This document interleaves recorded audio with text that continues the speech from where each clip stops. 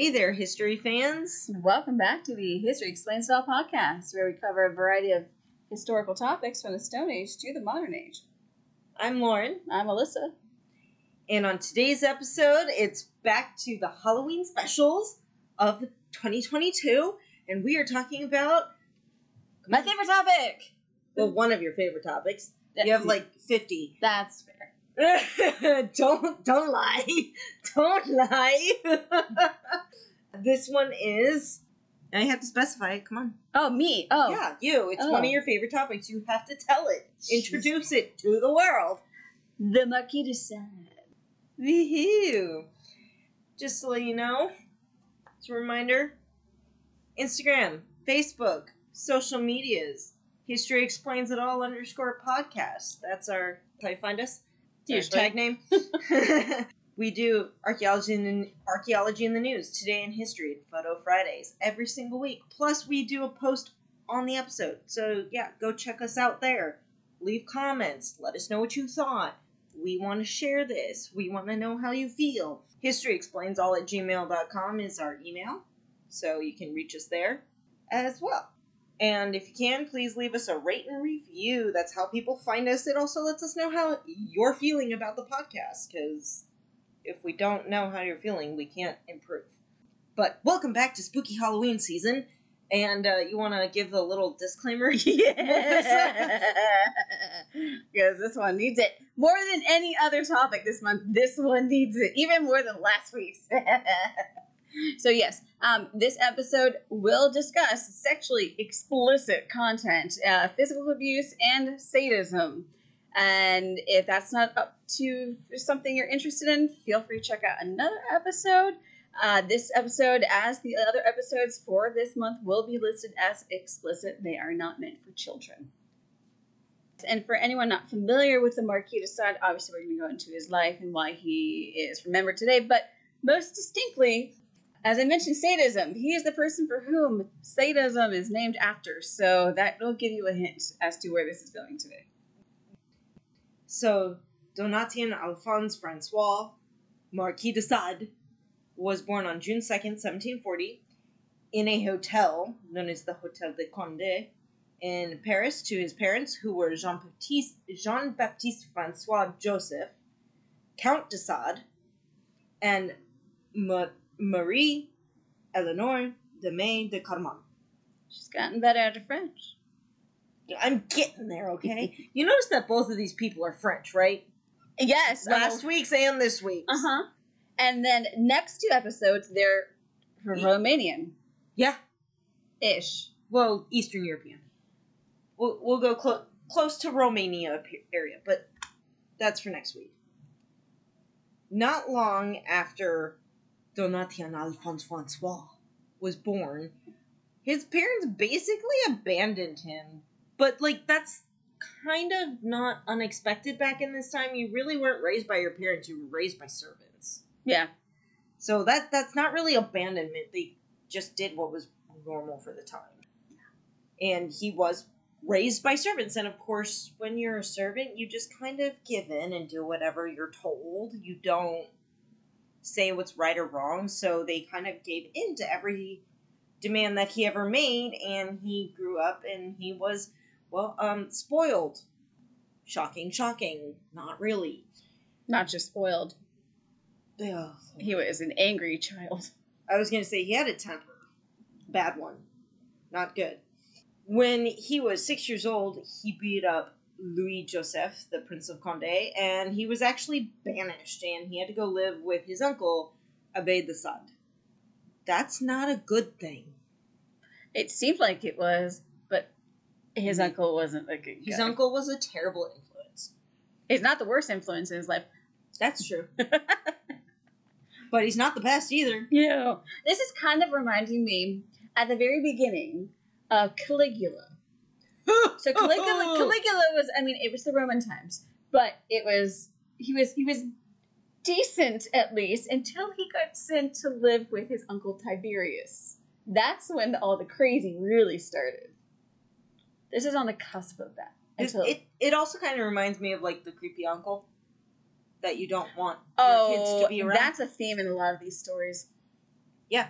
I mean, yeah, it's kind of not untrue. So let's just say his uncle Abed Assad introduced him to things he should never have seen as a child. Particularly around age 6 and 7. Ugh. And his mom basically also abandoned him to his uncle along with his father. Like, they just didn't even visit, they didn't care, none of that. And she actually left for a convent. Not surprised there either. Well, I mean, I guess when you're the scorned wife, you go to the convent. When he was 10 years old, he did start to attend school, and he attended Lycée Louis Le Gons in Paris. And he spent the next 4 years at that school.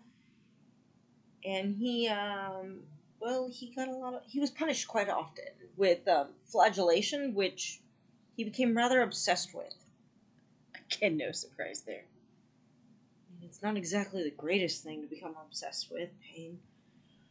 It became a lifelong obsession. And when he was 14, he did join the military. He spent 20 months training, and he became a soldier in 1755. He then later gained positions, or moved up in ranks, and became colonel, and he fought during the 7 Years' War. Lovely. Probably got a lot more ideas during that time. I mean, you've listened to one of my favorite Marquis de Sade episodes from the Dead Authors podcast. It brings it up, and it's funny. Yeah. I love that podcast That's so much. true. And when he returned from fighting in the 7 Years' War, he was courting the daughter of a rich magistrate, which was a Montreuil. Montreuil? No. Well, the last name, yes. Yes. The magistrate's last name was de Montreuil. De Montreuil. Yeah. Okay. And the father, or the magistrate, said, not for my oldest daughter, one of my other daughters. And he ended up marrying Renée Pelagie de Montreuil. They would have 3 children, 2 boys and 1 daughter, and they would live at Château de la Coste in Provence. In 1767, Jean-Baptiste François Joseph, the Count de Sade, died. Marquis de Sade was 27 years old. Yay. Yay to the messed up family! Yay! Just like last episode. All families are messed up, I guess, in the 1700s. I think it's just all families could be very messed up. You're not wrong. No, everyone's got something there. So, after his release from prison? We didn't get that far. I was like, wow. How did you skip, like, the whole French Revolution and everything? I don't know. Hold on a second. Yeah, that's where you're supposed to be. I know. Okay, well, essentially, so we'll get around to it. So, obviously, he's noble, and the French Revolution comes around in the 1780s, in the beginning of it, and he's noble. He's weird, but he's noble. So he's consistently put into prison because there's a big thing against the aristocracy at this moment. And at one point, he's released from prison, and obviously the Reign of Terror is going on. Robespierre is in charge. They're trying to form a new government, or several of them eventually. And he was kind of actually in support of the revolution, because he's unlike all the other nobles, even though he grew up rich and spoiled. He was like, well, if this is what the people want, this is what the people want. Plus, I'm more interested in being a libertine, which means doing what you want whenever you want, however you want, to whoever you want. And so he was a very kind of laissez-faire kind of mentality, if you will. So he just kind of wanted to do whatever he wanted to do. So if the wave of progression in France is to do away with the monarchy and the nobility, then he would join the revolution. At one point, he was in the Bastille. We'll get around to it. But at one point, he was in prison. He got released from prison and earned the nickname, despite, again, being noble, Citizen Sade, which I love. And eventually, despite, again, being an aristocrat, obtained several government offices within the new revolution. But while he was in prison, he ended up having like 32 years in prison throughout most of his life, which is almost half his life in prisons for various crimes, not just for the revolution. But his family estate of Lacoste was actually attacked and ransacked by an angry mob in 1789. And after he's out of prison, and because his castle of Lacoste was attacked, he moved to Paris. And that same year, he was also elected to the National Convention, which I think was the first one that France had. And he occupied the position on the very far left again, because he's got very libertine values. And he became part of the Peak section of the convention, which was actually notorious for its very radical left views. While in the convention, he began writing. And he was very much into politics to an extent. But he wrote several political pamphlets, and in one of them, he actually called for the organization and implementation of the direct vote, meaning that people should have the right to vote, not what the aristocracy tells them they should be doing. Though it seemed like, okay, I'm noble, I'm in the government, I'm making changes, I am working with the revolution, it wasn't all that good. He was consistently under abuse from the other side that completely opposed the aristocracy. Even though he supported the revolution, he did not get himself beheaded, surprisingly. And additionally, in 1792, one of his sons, who was fighting in the military, deserted, which is a very bad call. And this also caused an additional amount of consternation for the Marquis, and he was actually forced publicly to disavow his son in order to save himself from being put to death, because he's noble. The latter half of 1792, his name was actually added to the list of émigrés and the Bouches-du-Rhône department of the National Convention, which meant that he was recorded as being put into self-exile. And it's not actually certain whether this is intentional or an accident. Now, although he supported the revolution, he claimed that he was actually against the Reign of Terror, which might be a whole nother episode, but that's Robespierre mostly. And that's where the guillotine really comes. Madame Guillotine is the head of France at this point.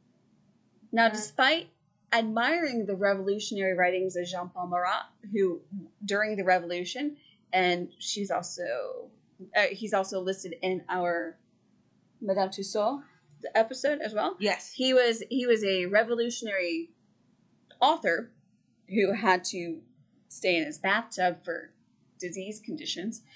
It's an interesting story. But he was, Jean-Paul Marat was murdered and martyred by a woman named Charlotte Corday, who was against his writings. And after Marat's death, Marquis de Sade ended up writing a eulogy about him because he admired him so much. And around the same time that the Marquis was becoming increasingly suspicious and critical of Robespierre, which was a smart thing to do, but also a very not smart thing to do, because Robespierre could sign your own death warrants and have your head cut off if you spoke against Robespierre. So it was, that's a whole different topic. And Marquis de Sade was removed from his posts, several of his posts within the government, on December 5th of 1792. And this also led him to being accused of moderatism rather than his libertinism. And he was imprisoned for nearly a year. When the Reign of Terror ended in 1794, he was actually released. But by the end of 1796, he was completely destitute and ended up having to sell what remained of his family estate at Lacoste. As I mentioned, he started doing writing while he was in prison. And it started off with political pamphlets and really started to go into novels. Now, the thing with Marquis de Sade's novels, or at least most of them, is that on face value, they're incredibly disturbing and very difficult to read. I like reading them on the caveat that you read between the lines. It's political satire in between the lines, if you read it at face value, it's incredibly gross and disturbing. But that was kind of the point, especially given it's the Reign of Terror, it's the various revolutions in France, and it's something that's going to make an impact on the public, which was his point.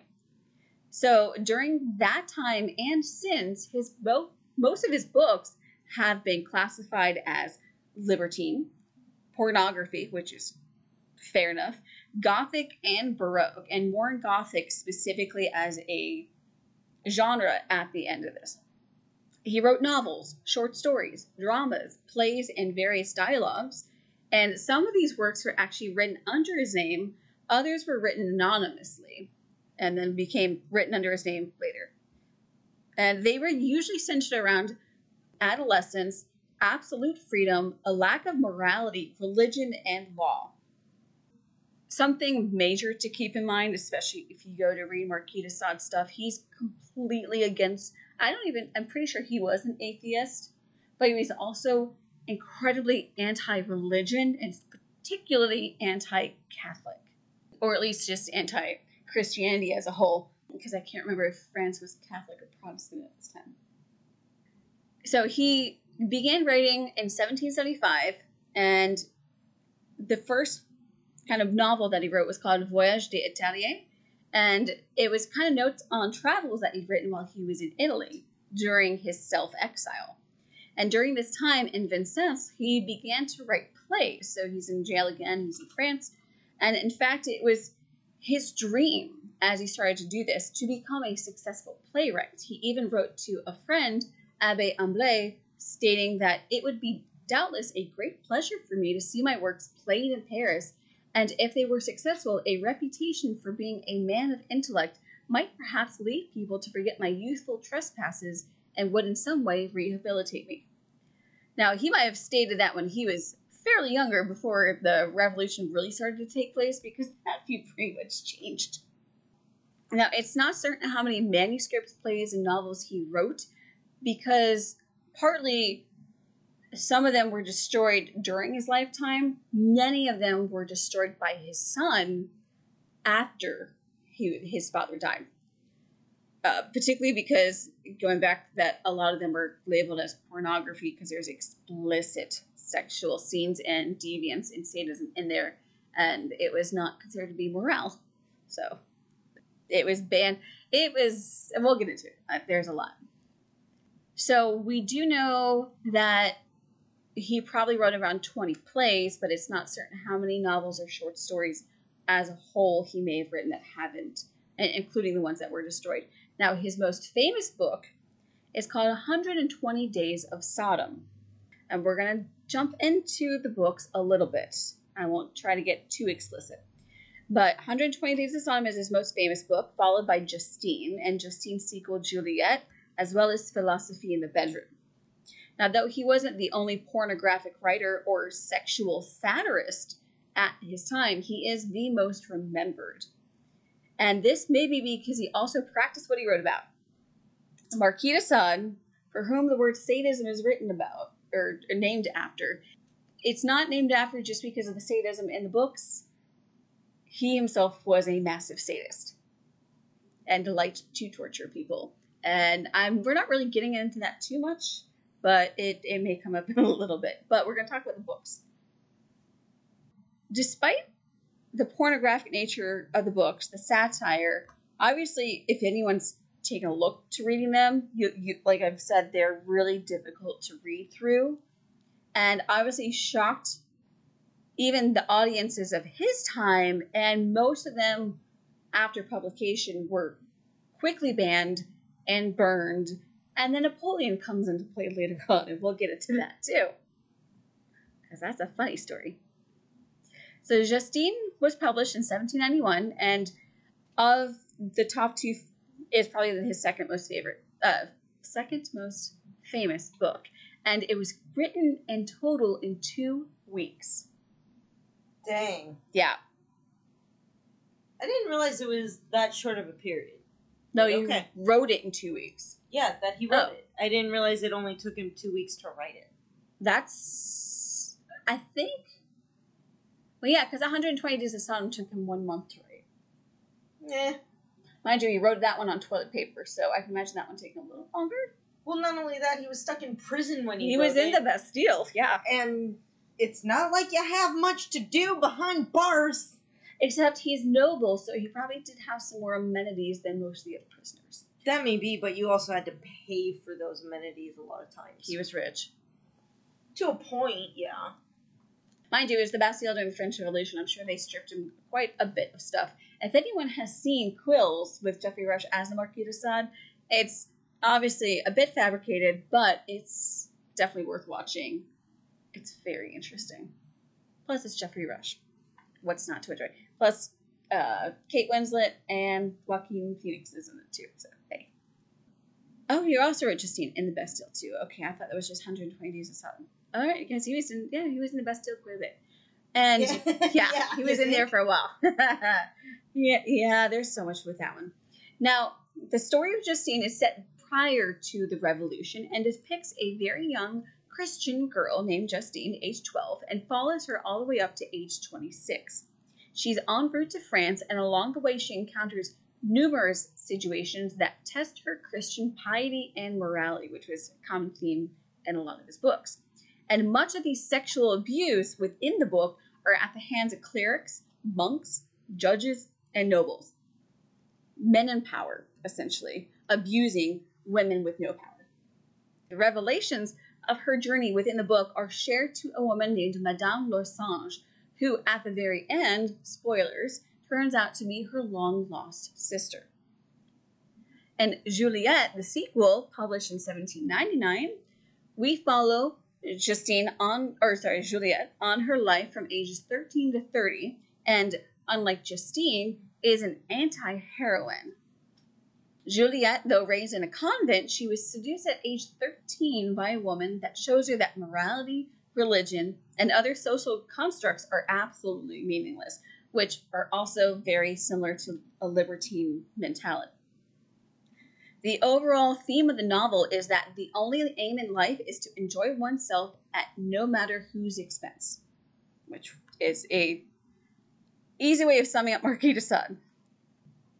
Now, throughout the book, Juliette follows the theme to the extreme and engages in explicit depravity, as well as murdering her way to her goal, including killing family members and friends, which is not something most people want to read about. And Marquis de Sade's very lengthy, most famous novel being 120 Days of Sodom, published in 1785, about that he writes, "I wish to present the most impure tale that has ever been written since the world exists." And we're going to get into it, and I think he succeeded on that one. So the plot of 120 Days of Sodom is pretty straightforward. It's set in a remote castle, and over the course of just 5 months, the reader follows the acts of 4 very wealthy libertines who lock themselves up in the castle, along with several accomplices and several victims. During these 5 months, the men and women in there as well enact the most atrocious sexual acts on their victims. de Sade claimed that there are 600 passions outlined in the story, as he put it. He also prefaces the story with, quote, a warning, letting the reader know that about the salaciousness ahead, and that they should not be horrified by them, quote, as everyone has their own tastes. Yeah. He even writes that the reader might want to have doubts about what lies ahead, saying, it's going to be pretty explicit and hard to read through this, but don't take it at face value. I'll try not to. It's hard. I've tried to read. I have that book, and it's really, really gross to read. Thanks for the info. You're welcome. So the story, as we mentioned earlier, was written while he was in the Bastille and written on a roll of toilet paper, which still exists to this day. We'll get into that. And he actually had to write very carefully on, obviously it's toilet paper, but toilet paper from the 1790s. 1780s, he's in the Bastille. And he had to write it, and remember also, this is not a time of click pens and mechanical pencils, or pencils really in general. This is done in quill and ink on toilet paper. There are pictures, we'll have them. But yeah, that sounds really, really difficult to do, given I don't know how thick or just easily disposable toilet paper was back then. I can't imagine it was very nice like it is today. I imagine it was probably 1 or 2 ply and quite coarse. But he had to scratch on it with the quill pen very carefully. And it was written over the course of approximately 37 days. And the entire roll of toilet paper is 39 feet long with tiny, tiny print. Now, while he was writing it, he actually kept it hidden in his cell in a crack in the wall.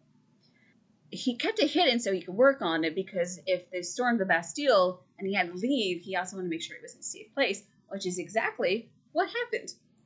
It was actually saved. I don't know if anyone knew that it was in there. I could not find that information, but just days before the Bastille he was transferred out of the Bastille to, I think, Charenton Mental Asylum, days before the Bastille was stormed by the French Revolution.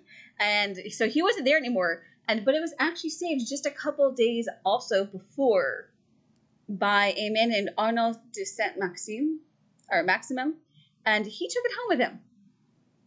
I don't know if he knew the Marquis, or he happened to just find it, or he just decided he was going to take this home. And yeah, but we'll have more on that in a little bit. Philosophy in the Bedroom, which was published in 1795, is written in the form of a dramatic dialogue. Initially viewed as pornographic, as with most of his work, today it's actually viewed as a socio-political drama. I had this one, but I don't think I've read it yet. But yeah, it's not nice, though. This is probably one of the worst ones. Although 120 Days is probably the most disturbing one of all of them. Now, Philosophy in the Bedroom takes place, obviously, in a bedroom. And the two main characters in the dialogue are arguing that the only moral system for the revolution to adopt is libertinism. So these are two people who want to do whatever they want, whenever they want, however they want, to whomever they want. And de Sade writes that if the people of France do not adopt the libertine philosophy, then it will be destined to return to a monarchy. Which, of course, it did. Cue Napoleon. I mean, you mean letting Paul? Yeah. And the major theme about the book are Marquis de Sade's specific views on social morals. And he argues that one must embrace atheism, reject society's beliefs about pleasure and pain, and that if any crime is committed while seeking pleasure, it cannot be condemned. But can't it? I'm sure that it can, yeah. As long as, I mean, if it's legal, maybe not. But if it's not legal, yeah, it should be. There are child laws for a reason.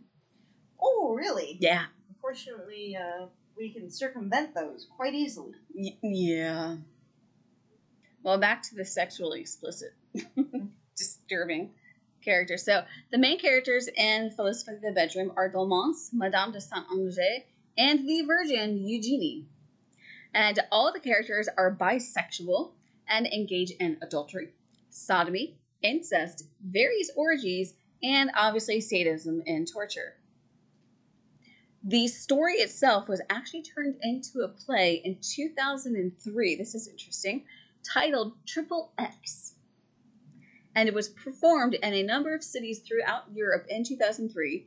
Apparently, unsurprisingly, caused a lot of controversy because it not only featured simulated sex on the stage, but also featured audience participation. I don't know how. I really did not want to try looking that one up. Nope, I'm good.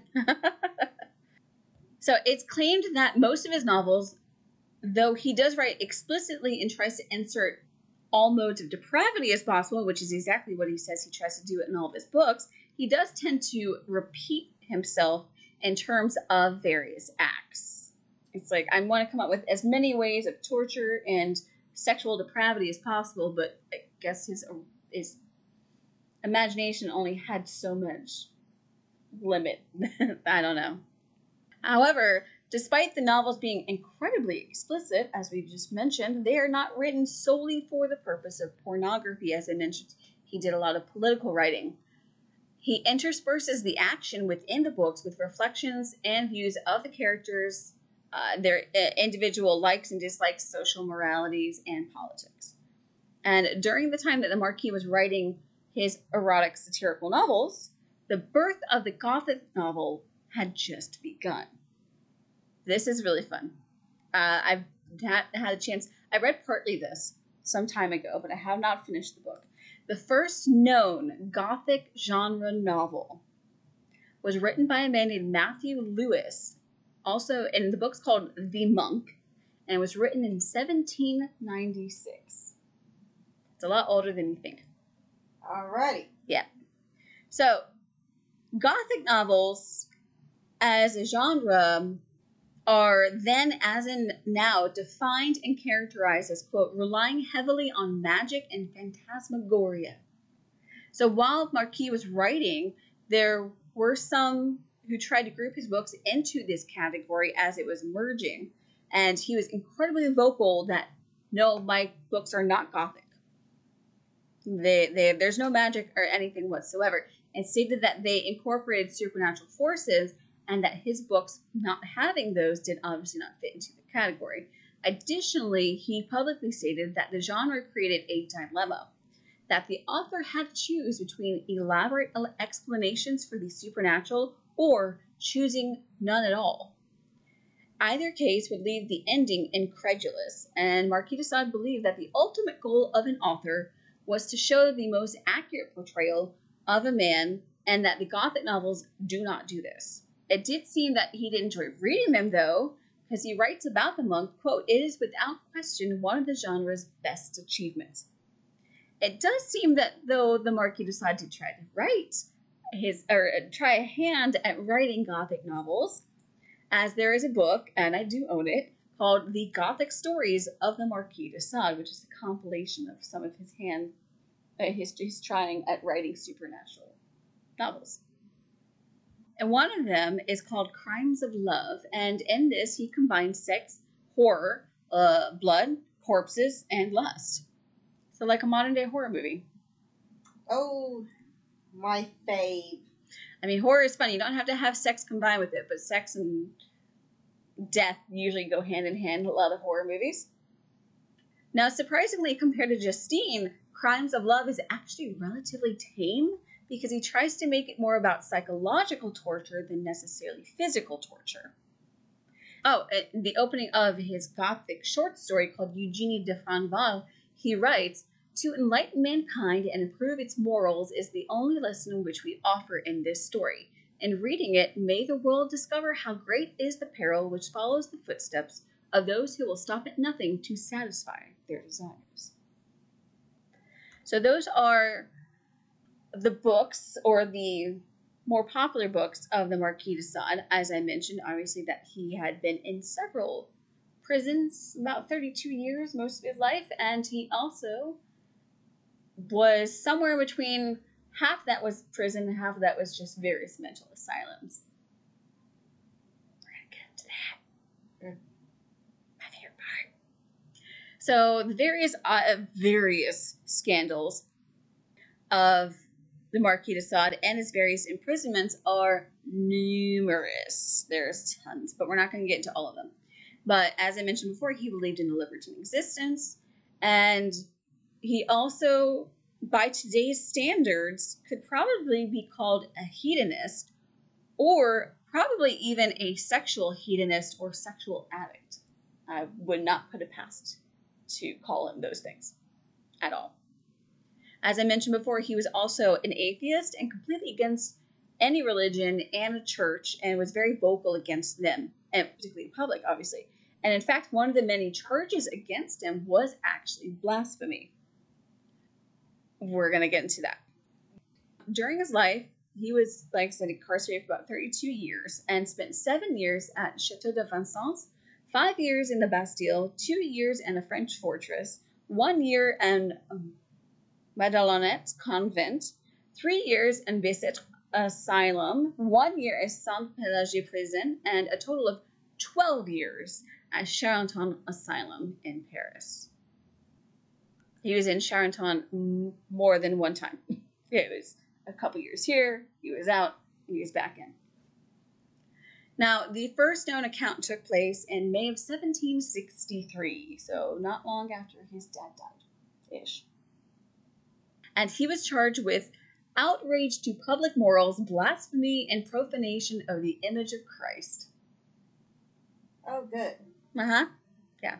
So, again, this is the Marquis de Sade. Now, so we talked about the explicit nature of his books. We're now going to talk a little bit into the explicit nature of his personal life. Are we? Yeah. Yeah, we are. Because you can't talk about the Marquis de Sade without his depravity.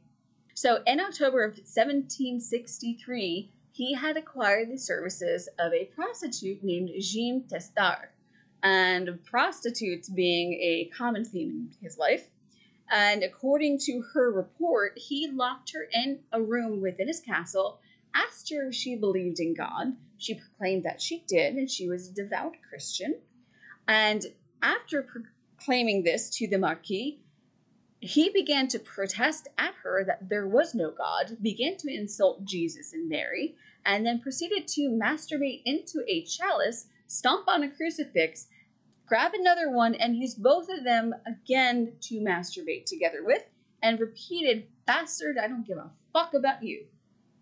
And as soon as Testard was released, she immediately went to the police, of course, and they arrested Marquis de Sade on October 29th and held him for 15 days on charges of blasphemy. Not wanting, obviously, to be in prison, he wrote several apologetic letters confessing his remorse, and then the king ordered his release on November 13th. Okay. Yeah. That's the start. That was his first known stint in jail. That's the beginning. So by September the following year, he had gained such a reputation for abusing prostitutes that the chief of police in France had to go to several brothels around the city and tell the madams that their ladies should not accompany the Marquis de Sade no matter what he claimed. Because obviously he's going to abuse them. There's been enough of that. The police also had tails on him and would also make detailed reports over the course of several years about his activities. One such report, which was dated October of 1767, says, "We will soon be hearing again of the horrors of Comte de Sade." Yeah, you will. Another account from the police reports, dated April 3rd, 1768, involves a 36-year-old German widow named Rose Keller. He had apparently approached her, inquiring about her services to clean his apartment, and they rode off to his estate and Arcueil. And without saying anything to Rose Keller, he bound her up, kept her captive for 2 days, and according to her account, he flagellated her, and rumors said also made cuts on her backs, on her thighs, and on her butt, poured hot wax into them, and also masturbated into them. But when she was examined by the police, there were no physical evidence of any of this. Now, the day that she escaped, she claimed that he also applied ointment to her wounds, and also, I think, adding salt water to them as well, just to cause her more pain, and then told her to clean the blood from her gown while he stepped out of the room, which gave her an opportunity to escape. And she actually escaped through a window, fled the area until she found the local authorities. And because of her reporting to the police, de Sade was arrested in June. He spent a few days in a local jail before being transferred to the prison at Château de Saumur. And Keller was actually soon bribed to drop all charges against him, and then he was exiled to his home in Lacoste, which is kind of also another theme here. Another account later on happened on June 27th of 1772, when he procured 4 prostitutes for his valet Latour, and during this orgy, he had ladies whipped and also requested that they do the same to him, as well as to Latour. And it said that he engaged in sodomy with the 2 ladies before engaging in sodomy with Latour himself. For most of history, or at least during the Renaissance, sodomy is a punishable, if not a crime of death. In most cases, I think you put to death for sodomy. Really? Yeah. Well, especially if you're engaging in sodomy with another male. I'm being sarcastic. Oh, okay. Yeah. So after the orgy was over, apparently Marquis de Sade and Latour offered the prostitutes some chocolate, which the Marquis had laced with an aphrodisiac known as Spanish fly.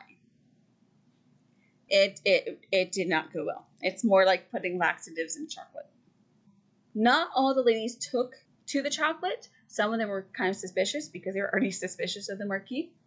But 2 of them did indulge in the chocolate. They are said that they went pale, felt sick, and believed that they were being poisoned. Once they left his apartments, they all went immediately to the police. The Marquis and Latour were then sentenced to death in absentia, meaning that they were sent into exile but then condemned to death in public.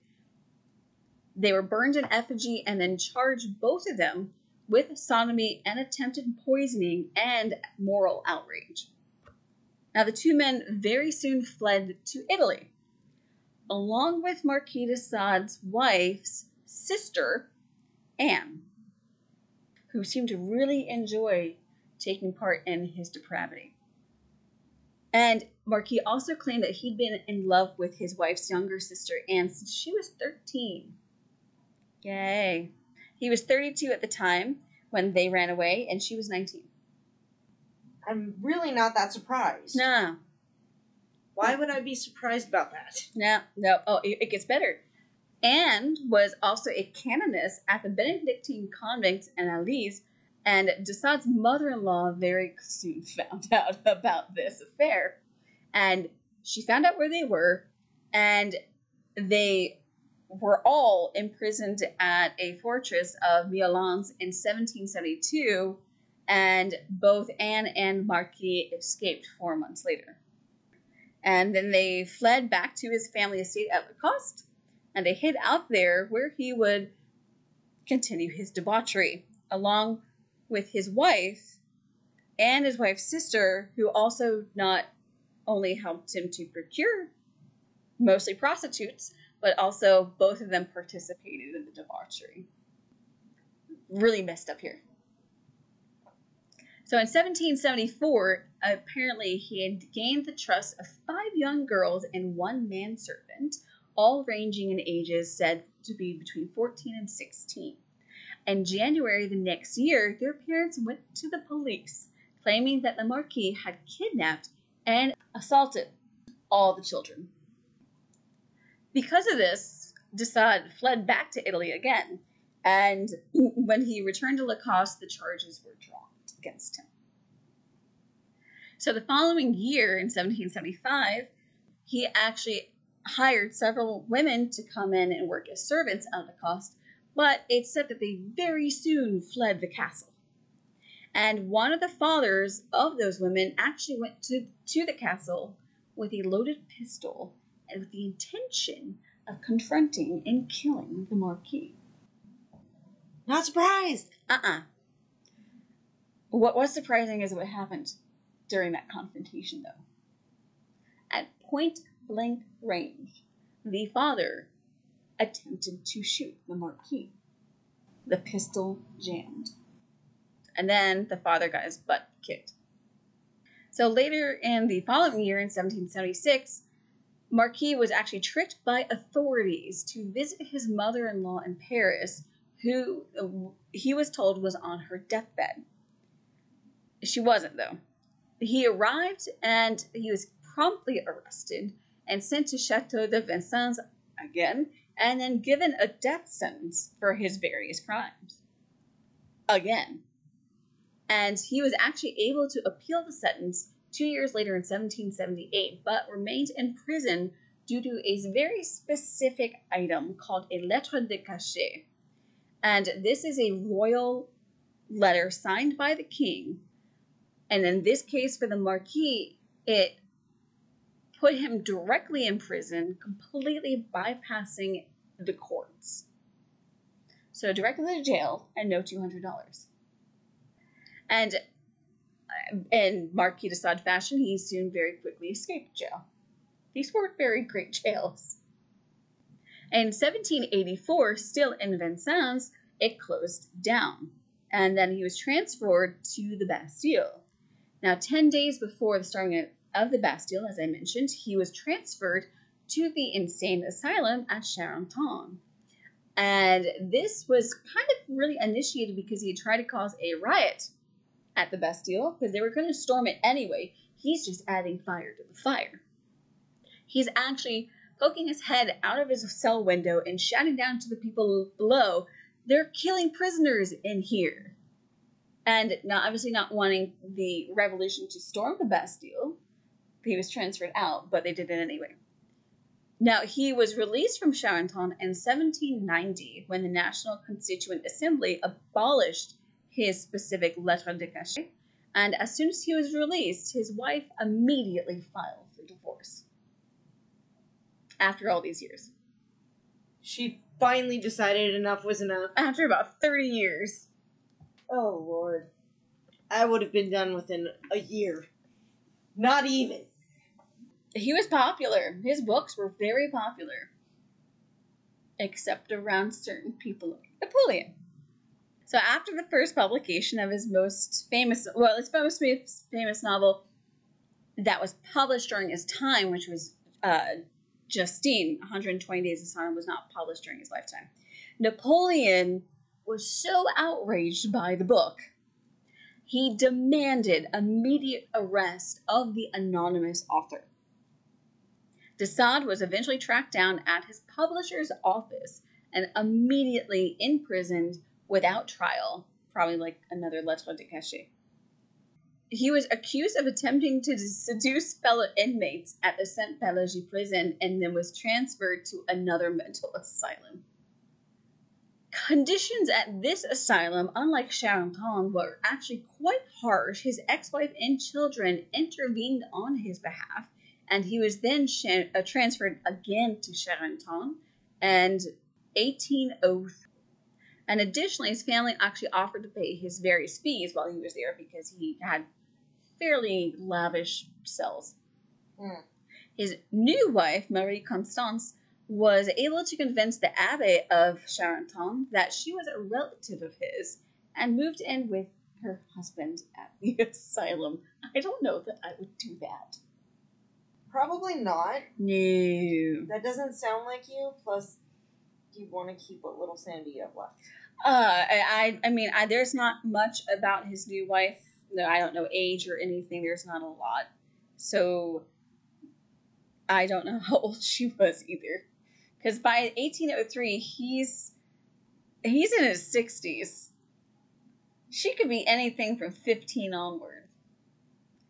Yikes, yeah. So the Abbé de Coulmiers, was actually quite progressive. As I mentioned, Charenton was actually one of the nicer asylums at the time. And he's in his own different topic. He's really interesting. In the movie Quills, he's played by Joaquin Phoenix. And unlike a lot of mental institutions at the time, whether in France, America, just in Europe as a whole, plus the Americas, although in America we're leaning more towards penitentiaries than we were necessarily asylums. The first asylum wasn't quite, I don't think, at this point yet. But particularly in Europe at the time, asylums were more of a place like a Victorian asylum just to dump people and forget about them. They weren't places for rehabilitation. They started off that way some time prior, but much like with a lot of mid to late Victorian asylums, the intention was to make the patients rehabilitated or just give them a comfortable place till they died. But they were built in mind for maybe housing 500 patients, and on opening, within like a week of opening, they were at 1,500 patients. So this is really not much different. But Abbé Coulmiers was really encouraging various therapy treatments because a lot of people that were in Charenton were not going to get out of Charenton. But he encouraged art therapy, and was very much into theater. So while Marquis de Sade was at Charenton, particularly for the last time that he'd be at Charenton, he encouraged the Marquis to write various plays for the inmates to perform, which were then encouraged to be watched by the people of Paris. I think in one way it was also a way for the asylum to make money, because people would come and I think pay for the tickets, and it would kind of be like a for-profit donation kind of a thing. Now, despite Cormier's benevolent approach to the inmates, as I said, he's the exception to the rule at this time. Many of his colleagues denounced his practices. In 1809, due to his various behaviors, police sent the Marquis to solitary confinement and then deprived him of all of his writing materials. Because he's still writing books. He's not supposed to be writing books. They're not supposed to be published, and he's still doing it anyway.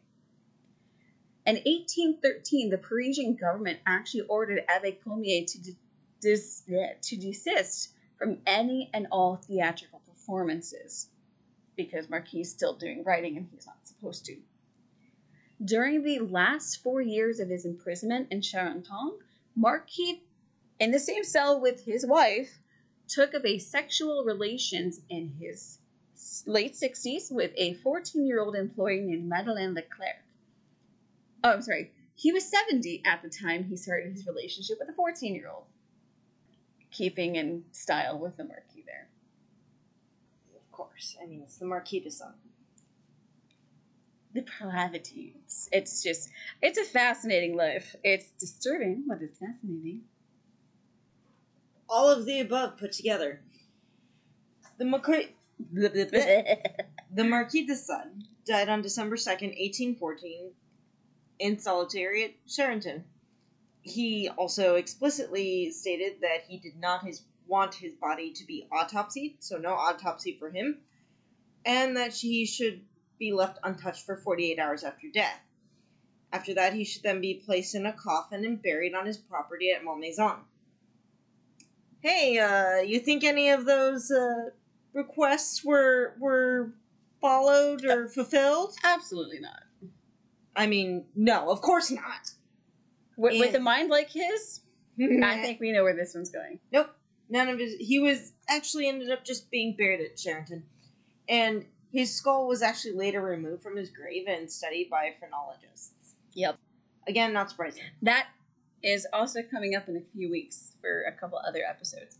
Ooh. Due to his debauchery, scandalous affairs, imprisonment, and all of it, okay?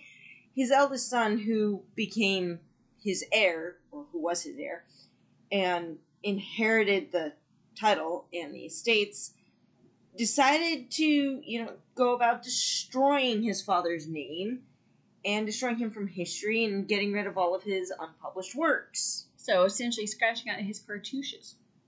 Yes, that does make me think of Hatshepsut. Mm-hmm. But that was for a completely and utterly different reason. Yes, but still an attempt to erase them from history. Yes. The attempt, correct. Failed. The reason, not the same. Either way, the attempt failed. Hatshepsut's another episode. Yeah. Yeah. Okay.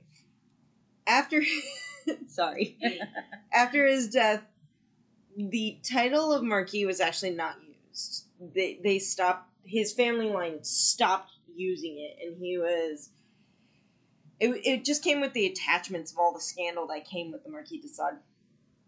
And it wasn't until the late 1940s, post-World War II.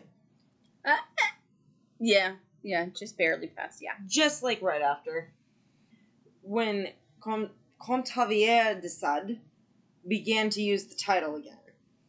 Javier didn't know. Javier Xavier. Sorry, I'm thinking of Spanish because I have 2 co-workers named Javier. Yes. Sorry. You might be listening to this episode. Hello. He's not. Oh. It wasn't until the late 1940s when Comte Xavier de Sade began to use the title again, and Xavier didn't even know about his ancestor. The son didn't erase him permanently, but he definitely erased his father for a period of time. At least from society's knowledge, yes. Yes. And Xavier didn't learn about his ancestor, the Marquis de Sade, until he was actually approached by a journalist about him. And then he took a big interest in his ancestor and decided to kind of look for stashed papers and basically look for any mark of history that he left behind, which he ended up finding. And he discovered a stash of de Sade's papers at the Chateau of Condé-en-Brie, and that's when he started to work with scholars to get those papers published. Xavier's son, Marquis Thibault de Sade, had decided to continue his dad's work on getting them published, and they also have a trademark on the Marquis de Sade. I didn't know that. I mean, neither did I until this. Yeah. That's also when the Marquis de Sade became super popular. I'm not sure why, but okay. But yeah, no, I know why. Come on. So he started to become popular, and there were more books being written about him, so on and so forth. And if you listen to Melissa's earlier mention of the movie Quills, movies were done about him. Whether they're true to history or not is a whole other story. Yeah, he sort of had a mini renaissance as of the late 1800s and took on the name Divine Marquis because he had various revolutions throughout Europe going on at this time. Sure. He's so divine. One of the earliest books that was written about his life was written by Geoffrey Gorer in 1935, titled The Revolutionary Ideas of the Marquis de Sade. It's basically saying the Marquis' views on the revolution. He supposedly called him a quote, reasoned socialist, end quote. The first reasoned socialist. Yeah, I'm still... Yeah. I still question this. I mean, I still question it, too, but I think it's more just, again, based on the libertinism. But libertinism as of at that time, not libertine as in the political party here today. Whole different thing. Yes, well, we kind of probably took it from that time period and stuff. I'm sure, yeah. Some do see the Marquis de Sade as a precursor to Freud's psychoanalysis on sex. Again, I'm not really sure, but I'm not surprised at that either. I don't exactly love Freud either, so... It's just not surprising at all. What, that I don't love Freud, or that they're connected? Both. Yeah. The French author and playwright Guillaume Apollinaire described him as, quote, the freest spirit that has yet existed, end quote. I just consider him mentally unstable. It's been debated and discussed, all of de Sade's work, whether they have philosophical views, and the philosophical views on de Sade's work, whether or not he was using the ideas of the Enlightenment for his work, or really adding in his own viewpoint. Others do also view him as a satirist, Lord above, a satirist to the Enlightenment ideas. I can't get that word out. Additionally, despite his abuse of women in both his life and his books, there have been some feminists who view him as a moral pornographer, quote, end quote. No. Just no. You're wrong, Angela Carter. Who claims that he creates space for women. Again, no. Just no. I have to continue on the no. There are also there are also women who see him as a women-hating pornographer, which leads to, that the thing known as violence towards women, That's why I say don't take his books at face value. Read between the lines for the time that they were written in. I think you're asking a lot out of society today. I know, and I'm not expecting most people to read these books. Yeah, that's true too. As Melissa stated earlier, the word sadism came from his name, the Marquis de Sade. Sadism. Yeah. And that's probably his most lasting legacy, although his writings are also there. Again, chances are that you're going to read the books versus know the word sadism. You're going to know the word sadism a lot more. Most people will know the word sadism, they just don't know the meaning, or meaning as well, but the history behind the formation of the word too, or whom it belongs to. Because masochism also belongs to an actual person too. Yes. Was it a Frenchman? I'm kidding. I think it was German, actually. I'm kidding. Oh. Oh, God. Okay. Sadism is defined as, quote, an experiencing sexual arousal in response to extreme pain, suffering, or humiliation done non-consensually to others, end quote. That's not fun. I don't understand how you get off that, but okay. It is a dictionary definition. Yeah. Though it distinctly refers to non-consensual acts within the BDSM community, it does refer to consensual acts of sexual pleasure caused by inflicting pain on others. I don't think they're the same thing.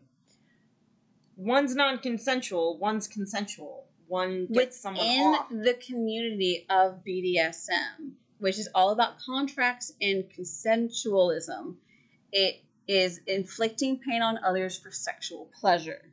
Yes. Outside of that one sphere community, it is non-sexual. Yeah. That's okay. What, yeah. That's where you were going. Yes. Here's a couple of extra side notes for you for just some fun. Because we always got side notes. When do we not? There were serial killers, Ian Brady and Myra Hindley, who were murderers of children and carried out several terrible acts upon children. These guys were gross.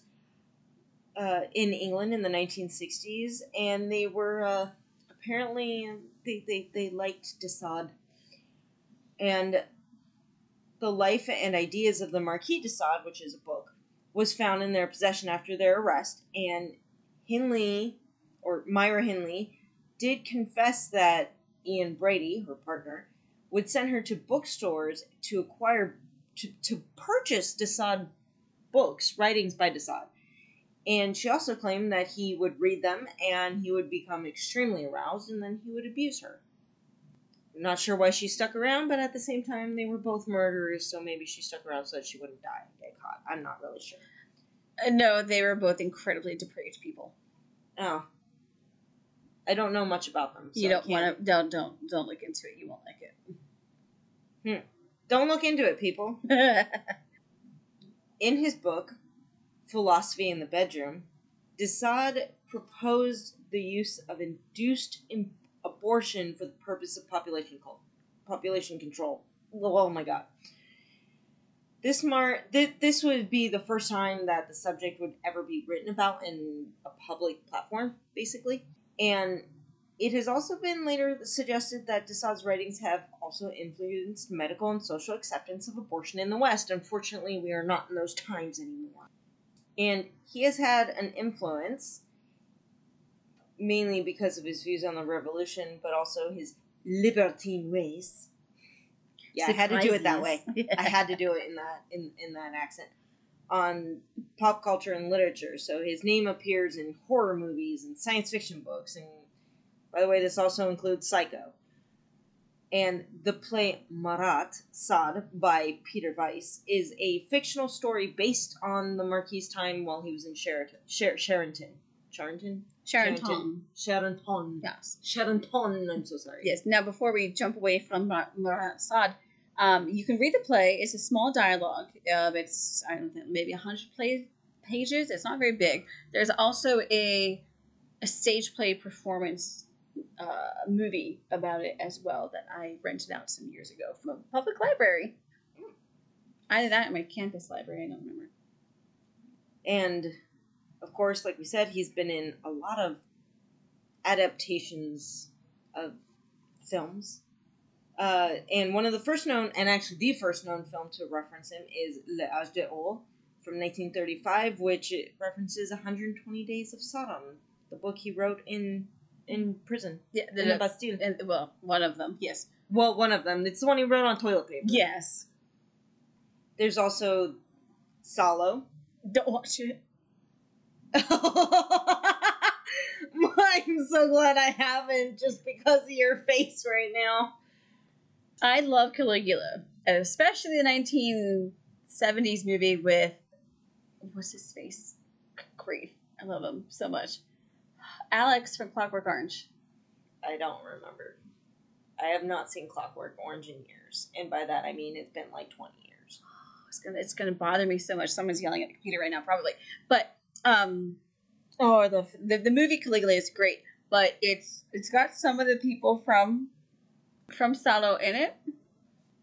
Malcolm McDowell. Yes, I'm such a big fan of Malcolm McDowell. But don't watch Salo. Don't watch Salo. Don't eat while watching Salo either. Oh, it's just don't watch it. Oh, just don't watch it. It's one thing to read the book. Don't watch it. There's so many things about the movie. It's gross. You're not convincing me to not watch it. Tank Girl, so much fun. Speaking of Malcolm McDowell. But anyway, okay. That's me. Which is also 120 Days of Sodom from 1975. And then there's 1989's Marquis, of course, based on his memoirs. And then, of course, Quills from the 2000s with Geoffrey Rush as... Oh, it's from 2000. 2000. You wrote 2000s. And 2000s, Quill, as in it aired in 2000. Oh. My misunderstanding. 22 years ago. Did it really? Yeah. God, I feel old right now. Yeah. And, of course, this is not a real representation. It is fictional. And Geoffrey Rush, of course, plays the Marquis, and it also stars Kate Winslet and Joaquin Phoenix. If you haven't seen that one, that's a good one to be okay with and start off with if you haven't seen much. It is rated R. Michael Caine's also in it as well. I forgot who was in that. It is definitely rated R, but it's not Salo style, so it's more based off the life of Marquis while he's in Charenton towards his death, not based off of the books. It's still a... kind of gory. It's not gory in that sense, but it's abusive. But I wouldn't call it gory. There's no blood. No, but it's definitely abusive and sexually explicit. But it's worth a watch if you want to watch something that is very well produced about Marquis de Sade, his personality and his life, and Charenton. Just to get back a little bit into the Marquis himself. When de Sade was transferred from the Bastille on July 4th, he, of course, was not able to take 120 Days of Sodom with him. The toilet paper roll had to stay behind. And the jail itself, the Bastille was stormed 10 days later, and the Marquis de Sade actually died believing that 120 Days of Sodom was lost forever. He believed that was his opus. But someone had actually rescued it, or saved it, whatever you want to say. A man named Arnaud de Saint-Maximin, and he rescued it on the 12th, which is 2 days before the actual storming of the Bastille. And Saint-Maximin then took it to his home, and he just held on to it. And it was later acquired by the Villeneuve-Trans family. They were rather wealthy. And they held on to it for 3 generations until the late 1800s, when it would be sold to a Berlin-site collegeist named Dr. Iwan Bloch. And he published he published the first edition of 120 Days of Sodom in 1904, which is approximately, it's 119 years after the book itself was originally written. Which you could have waited until the following year to make it 120 years after it was written for 120 Days of Sodom, but no. I don't exactly think they were thinking about that, but sure. Let's be angry at Dr. Iwan Bloch for it. How dare you? I don't know. It's a theme here. Let's go. And of course, in order to keep censors away, he ended up having to use a pseudonym for the name for the author, and he published 180 copies of it. And it continued to stay with the Doctor until 1929, when it was purchased by the Viscount Charles de Noailles, whose wife was actually a direct descendant of Marquis de Sade. And she will be coming up at some point in a different episode. Sweet.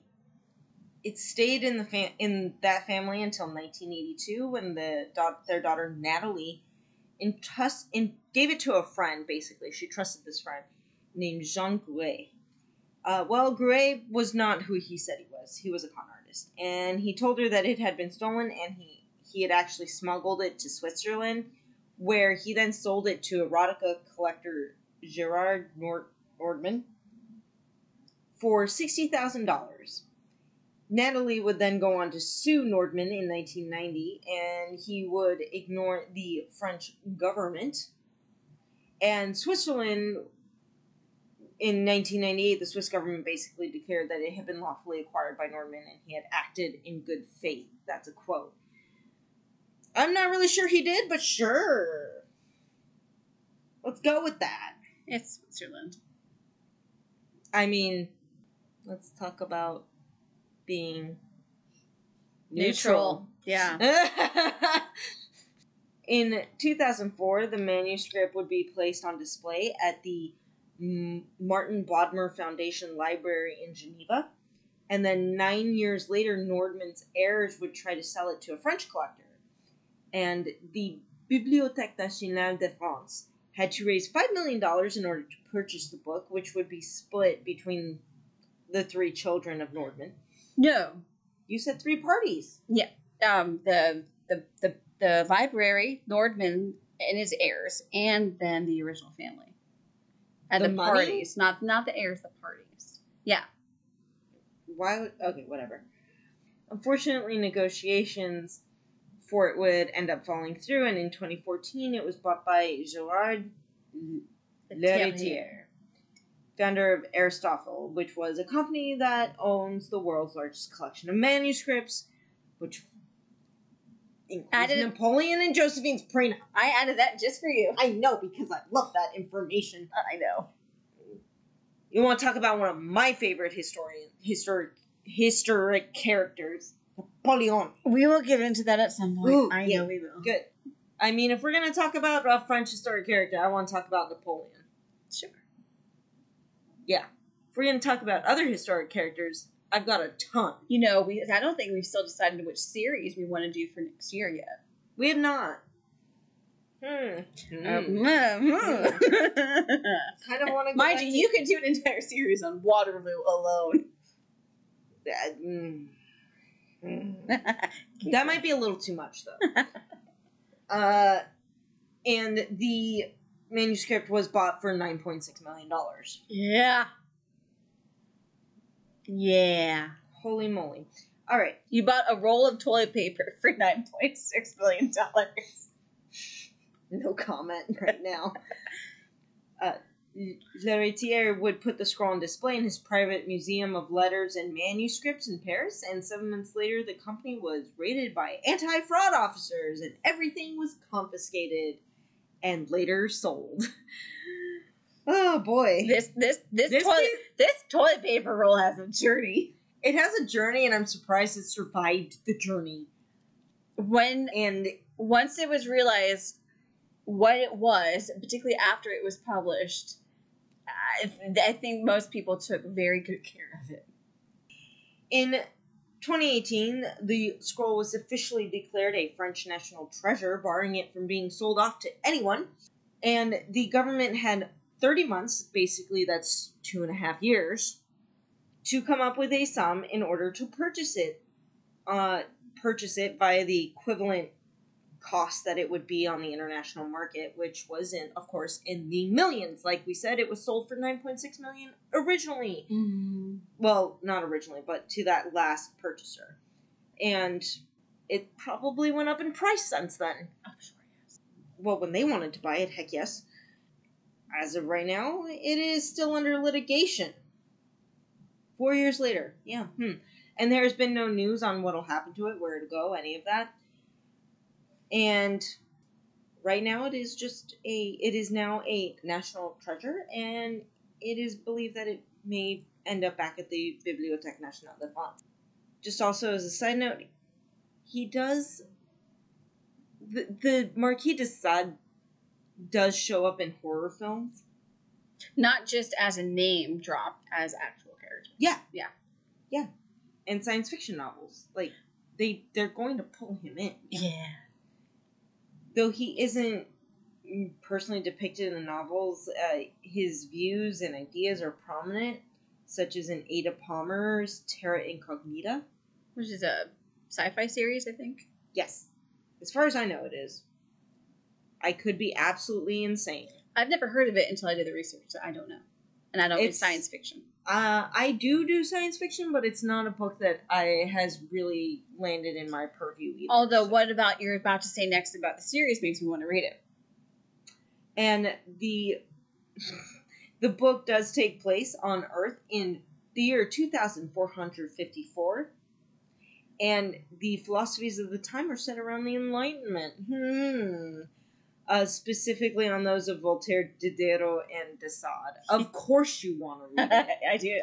You put Voltaire and de Sade in the same book, I'm going to read it. Yeah, I know you are. And he also has a prominent character in the very rather famous Assassin's Creed Unity. Yes, I've seen clips of that on YouTube. It's fun. He's Well, Assassin's Creed just looks like fun. I haven't been able to purchase that and play it, but... I just watched the clips on YouTube. The Marquis is just lounging. Like, he's very hedonistic in that. It's great. A descendant of de Sade, Hugues de Sade. I think it's just Hugo. Is it? Because it's not spelled that way, but then again, my French is not existent. Or it might just be like Hugh. We'll just go Hugues. Yeah. Hugues de Sade, who also sells wine, spirits, and beer, and he does it under the brand name Maison de Sade. And he also has a bronze copy of his ancestor's skull on his desk. And as of 2018, he actually had a plan of marketing a de Sade line of lingerie with Victoria's Secret, which sounds so disturbing. I don't know what that would have meant, because I don't think that went through. Or at least not in America. No, I don't know about Europe. That sounds so disturbing.